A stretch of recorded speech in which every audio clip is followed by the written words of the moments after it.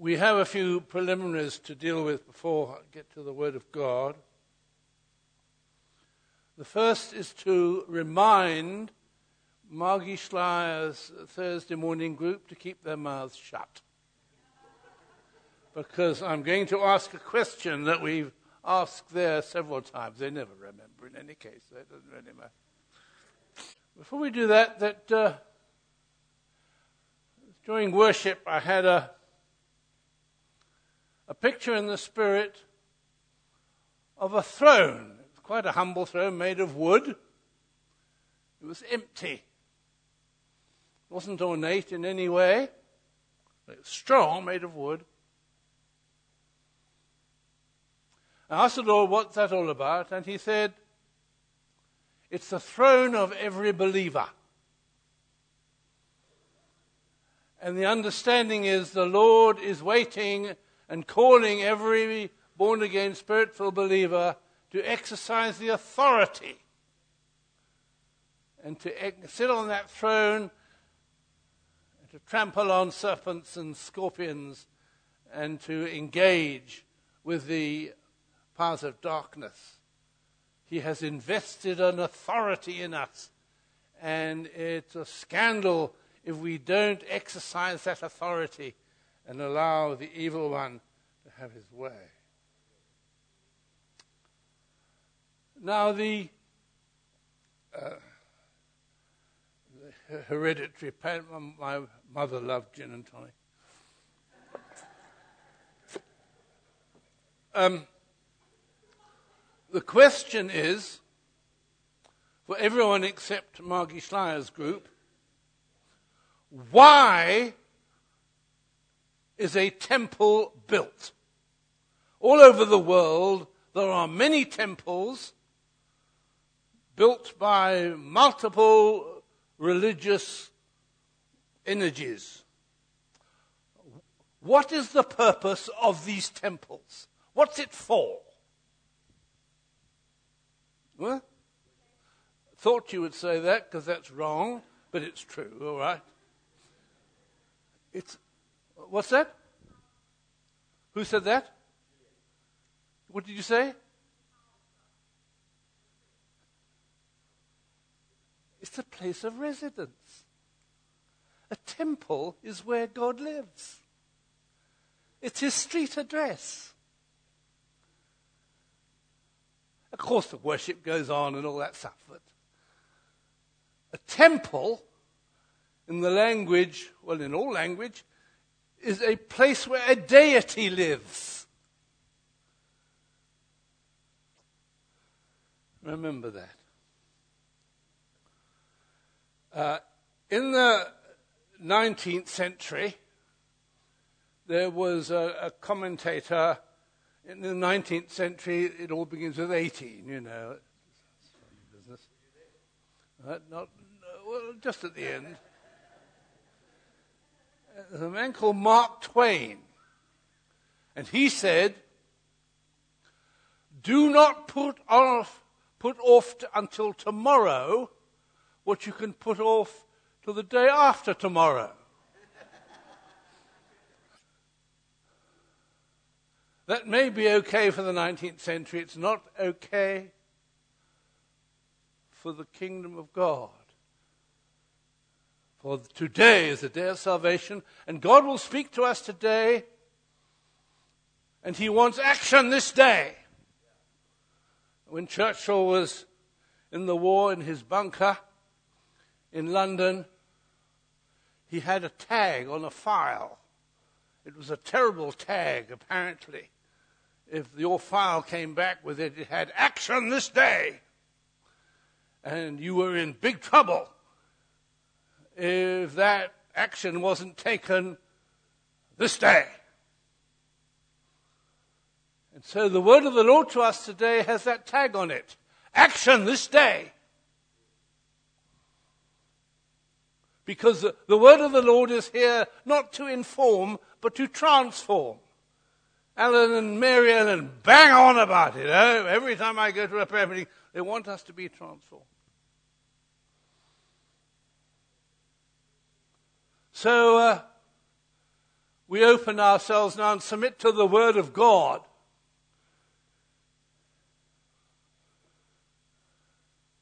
which is to be actioned in our hearts and in our lives.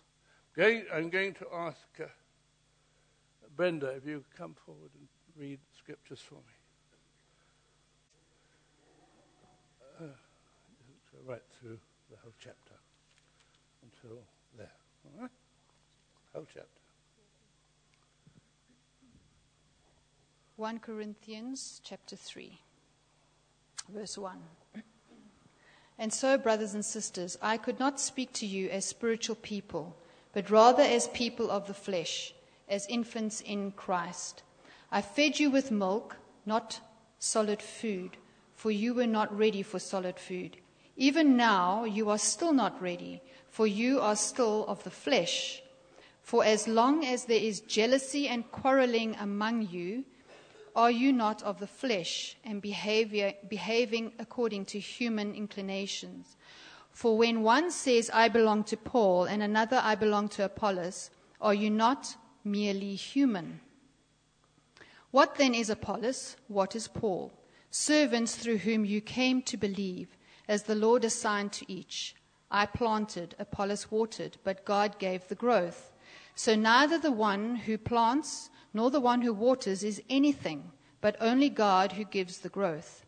The one who plants and the one who waters have a common purpose, and each will receive wages according to the labor of each. For we are God's servants working together. You are God's field, God's building. According to the grace of God given to me, like a skilled master builder, I laid a foundation, and someone else is building on it. Each builder must choose with care how to build on it. For no one can lay any foundation other than the one that has been laid. That foundation is Jesus Christ.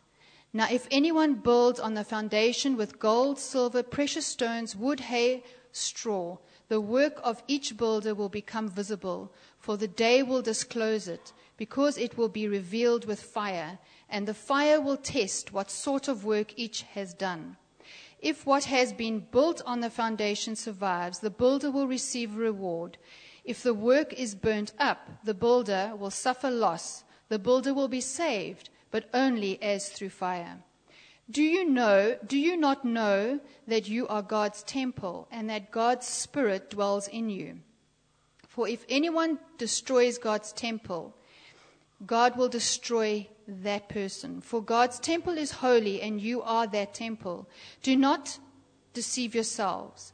If you think that you are wise in this age, you should become fools so that you may become wise. For the wisdom of this world is foolishness with God. For it is written, He catches the wise in their craftiness. And again, the Lord knows the thoughts of the wise, that they are futile. So let no one boast about human leaders, for all things are yours, whether Paul or Apollos or Cephas, or the world or life or death, or the present or the future, all belong to you, and you belong to Christ, and Christ belongs to God. Thank you very much. So we start in verse 1, brothers and sisters. So this morning the word is for those who are the family of God. And if you are not born again, if you haven't received Christ in your heart, if you haven't received the Holy Spirit, the word is not for you. I suppose you could go and have some tea, but because it is serious if you're not born again, because if you're not born again, when you die, you are cut off from God forever. And we've sung about eternal life, but if you're not born again when you die, you have eternal death. It means eternal separation from all the goodness of God. So the word is for brothers and sisters. But if you are not born again now, you can be born again now.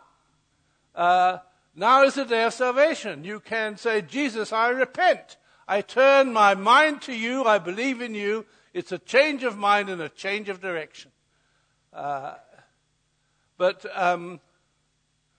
if you stay here, the presumption is the word is for you. In fact, if you're not born again, The word, you can be transformed and saved even by hearing the word. Right. And so as we read, he says, rather, you're infants in Christ, in the flesh. You're behaving in the flesh. You're quarreling. You've got malice and conflicts amongst one another. You're infants. It's time to grow up. That's action this day. Grow up and repent of being childish. Sometimes in my pastoral ministry, I think the emotional age of quite a lot of adults is about 8. Never mind. You are not ready. Paul says to the Corinthians. Now the Corinthian church in chapter 1 came behind in no gift. They lacked no spiritual gift. They were bulled up that you're a wonderful church. And then he goes on to say how they're going to court and they've got sexual perversion and all the rest of it. He says, you're not ready for solid food. Sarepta, it's time we fed on solid food. And we can't do that while we're still being fleshy. Being, as it says in verse 4, merely human. We need to hear the contempt in the word merely human. Christians behaving as if they're merely human. Christians behaving as if they're normal human beings. That's revolting. That is a scandal. That is blasphemy. It's sacrilege. Christians behaving normally. We are a transcendent people. We're not a Paul or a Silas or a Methodist or this or that. We belong to Jesus. Right? And we're different. And when we're cursed, we bless. When the taxi cuts across us, we glorify. We think, be blessed, be saved. We're different. Look, let us repent of being normal Christians. Let us behave in the power of the Holy Spirit so that people say, those are strange people.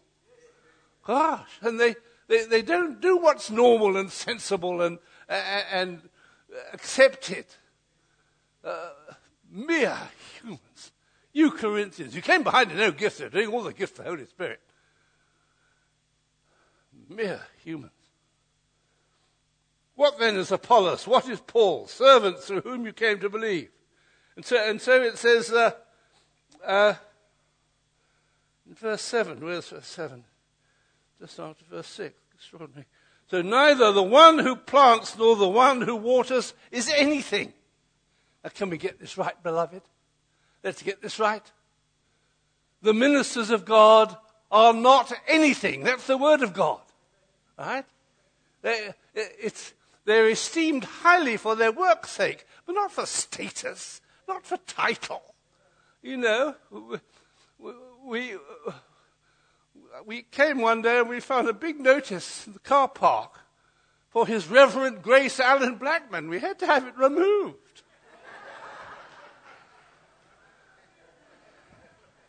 Yeah. It's revolting. Jesus says, don't have titles. He said, don't do it. Don't call people this, that, and the other.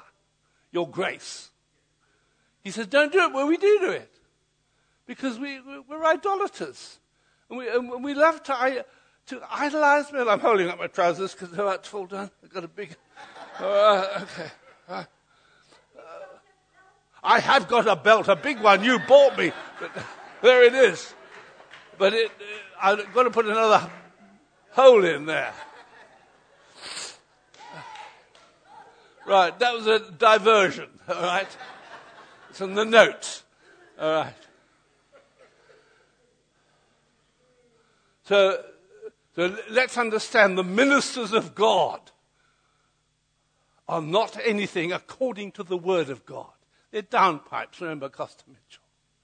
And this raising up of people, because the human flesh wants to divert from the Lord a sense of, if I call him pastor this or bishop that, and if I make way for him and kisses ring and all that stuff.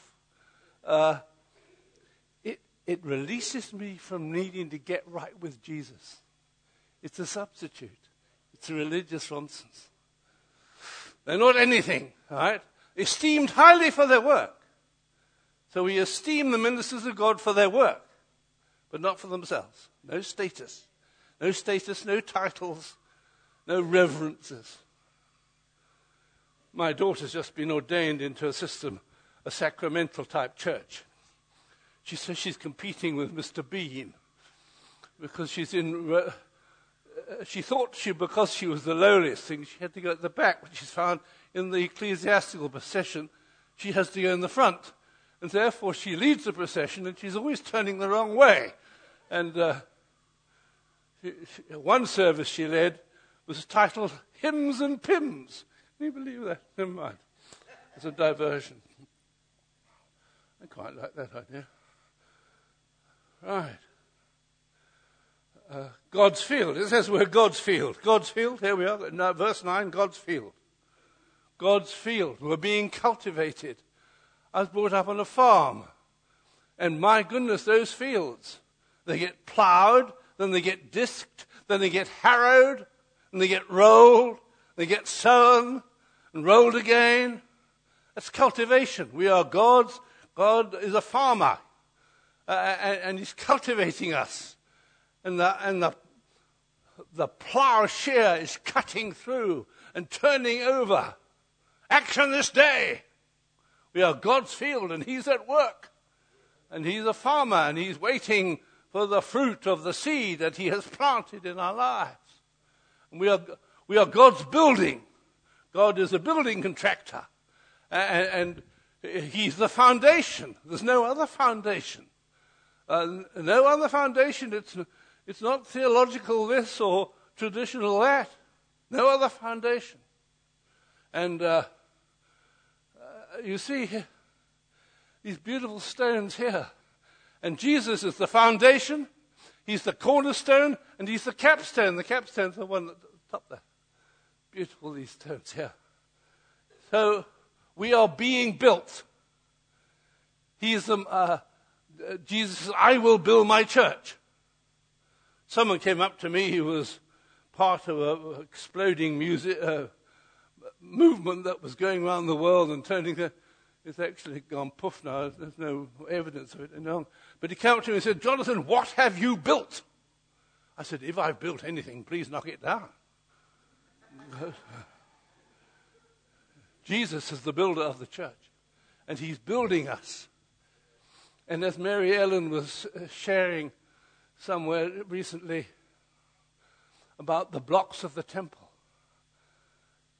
that had to be fashioned and cut away from the temple site, for there must be no noise or sweat at the temple site.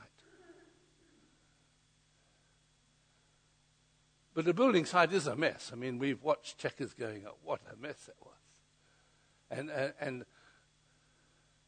God's temple, the end, is not constructed by the sweat of human beings. He is building his temple precisely. And it was so good, you couldn't wear wool in the temple. You couldn't wear sweat. Cloth that you had linen. You had temple priests didn't sweat. Clicks will go down the tubes, is that right? Right, foundation, we've done that. This day, oh, that's good. There we are. Did you notice that the work of each builder will become visible for the day? Did you notice? Can we find the day? It's a capital D. That's the day of accounts. The day, verse 12. Is it there? If any man, the day they are, his work will be shown, because the day will bring it to light. There's a day of accounting. We're going to have some accounting after the service. But there's a day. There's a day where everyone's work is going to be tested by fire. Everyone. crackle, crackle, crackle, crackle. That's the sound of wood, hay, and stubble. When I have built my church to my glory, with my intelligence and my initiative, and you do this and you do that. Crackle, crackle, crackle. Quite a few things going on TV. Crackle, crackle, crackle. There's a day. And in Sarepta, we will be, because we built with gold and silver and precious stone, the fire will make us glow with the glory of God. For the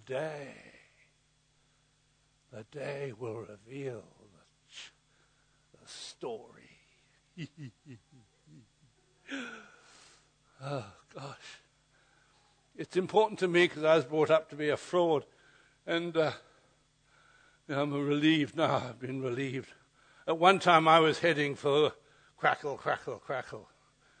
And the Lord has made me genuine in spite of my inclinations. All right. And so now we come to, do you not know that you are God's temple?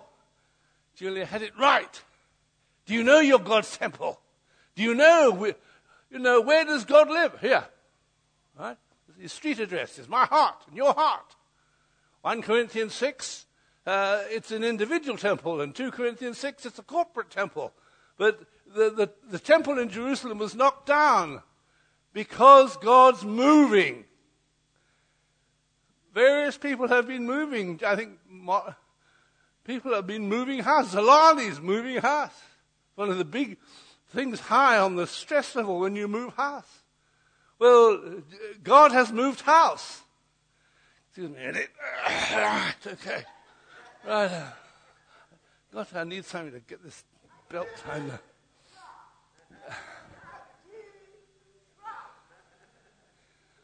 It's all right. 100 billion failures. We sung about it. No matter.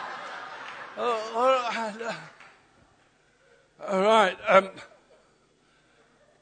Right. God's moved house. Right. He's taken up residence.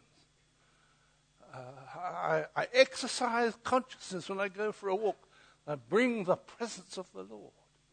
I went and watched the sharks yesterday at Pinto's. And I had a sense of bringing the presence of the Lord into that place. We carry the presence of the Lord. And Elois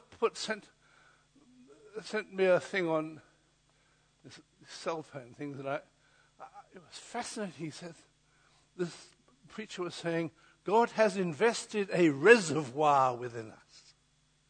A reservoir of blessing. And we have to understand that everything we receive from God, every gift, every anointing, every understanding, every revelation, every ability we receive from God is for someone else. Yes. So when God invests a reservoir of blessing within us, it's to be disseminated.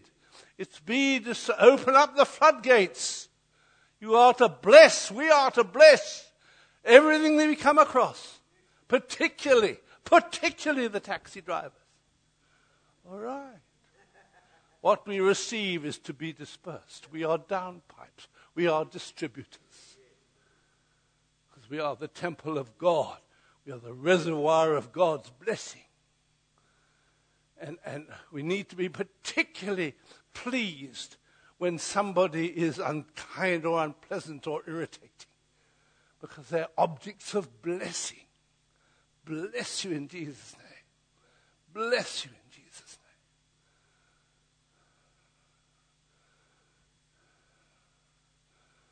name. Is that Ayanda? It's round the corner.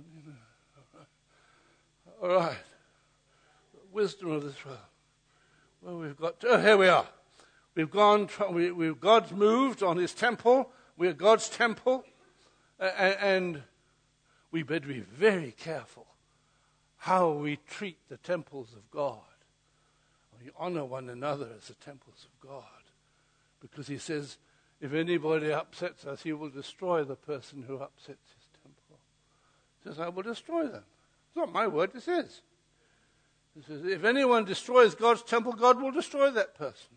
God's temple is holy. We are holy. Holy means exclusively belonging to God. We are holy. That's great.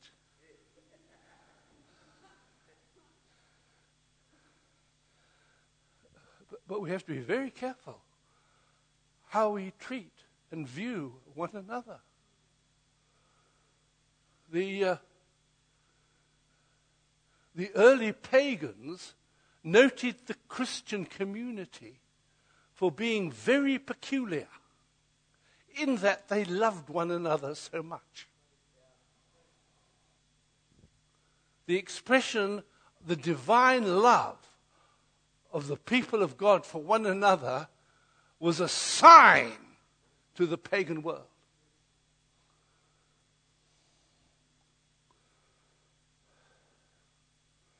Do not deceive yourselves. If you think that you are wise in this age, you should become fools, so that you may become wise. For the wisdom of the world is foolishness with God. The wisdom of the world. Now, he's talking in theological and philosophical context, Plato and Aristotle and Socrates and that stuff. Let's understand that the wisdom of this world is wonderful and marvelous and useful in this world, but not in the kingdom of God. I'm very grateful for modern technology. It's the wisdom of this world, and it works for this world. I don't despise it. But the wisdom of this world is foolishness with God. We try and use the wisdom of this world to manipulate the kingdom. He catches the wise in their craftiness. The Lord knows the thoughts of the wise, that they are futile. So if you're a theological academic and you've got your third doctorate, the Word of God says it's all futile. Futile means vapor, vanity, emptiness. So let no one boast about human leaders. We've got to get away from this veneration. I believe the Zulu brothers and sisters and Corsican tell us that in your culture you venerate the leaders. The idea that a leader should be a servant leader is strange. Now, beloved, Zalandi is very good. He understands this. Got an anointing on him for service. But this business where the leader has got some title and privilege and everyone makes way for him and cleans his shoes or whatever, it's nonsense. Right? Jesus said, "You call me Master and Lord." That's right. That's who I am. I'm your Master and Lord, and I'll show you how it works. Bring me a towel and a basin, and I will wash your feet. That's how you are Lord and Master.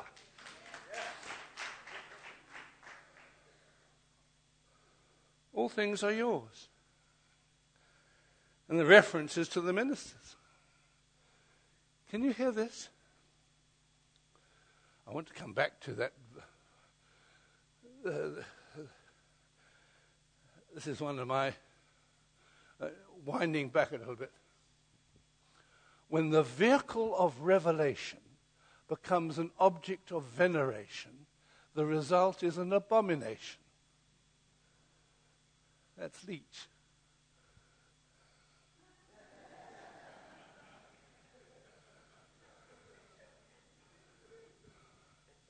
When a minister or a building or a work of art or the Bible itself, when the vehicle of revelation becomes an object of veneration, the result is an abomination. Flee from idolatry.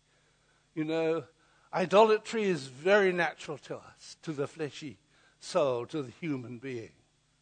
That's why we have programs called Idols.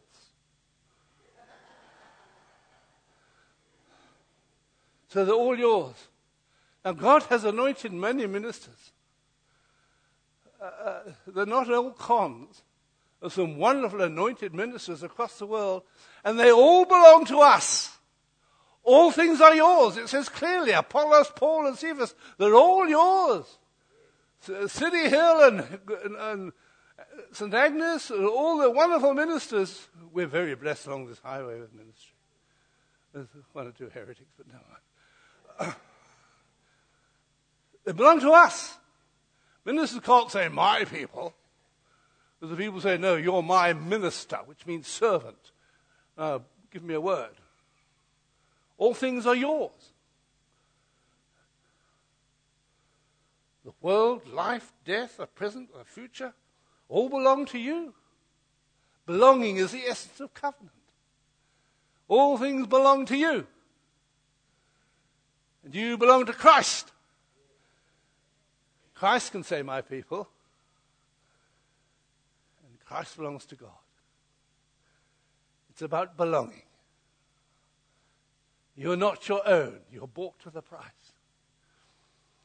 But as we were also exploring, I think, in Margie's Thursday group is fantastic. I was given lemon meringue pie on Thursday. It is a good group. And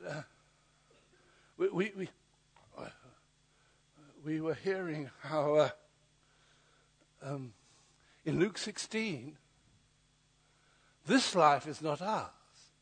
It belongs to Jesus. But the next age, and right through the teaching of Jesus and Paul and Peter, this age and the age to come. This age and the age to come. This age and the age to come. And 2 Corinthians 4 points out that this age is running out. Satan's license is running out. He's for the chop. He's really in trouble, Satan is. And the age to come, in terms of the teaching of Jesus in Luke 16, how can you be trusted with that which is your own if you're not faithful with that which is another person's? So our life here belongs to the Lord, but he has our very own life for us in the age to come. And the difference between this age and the age to come is that this age is coming to an end. And the age to come, as we sang this morning, is eternal. Action this day.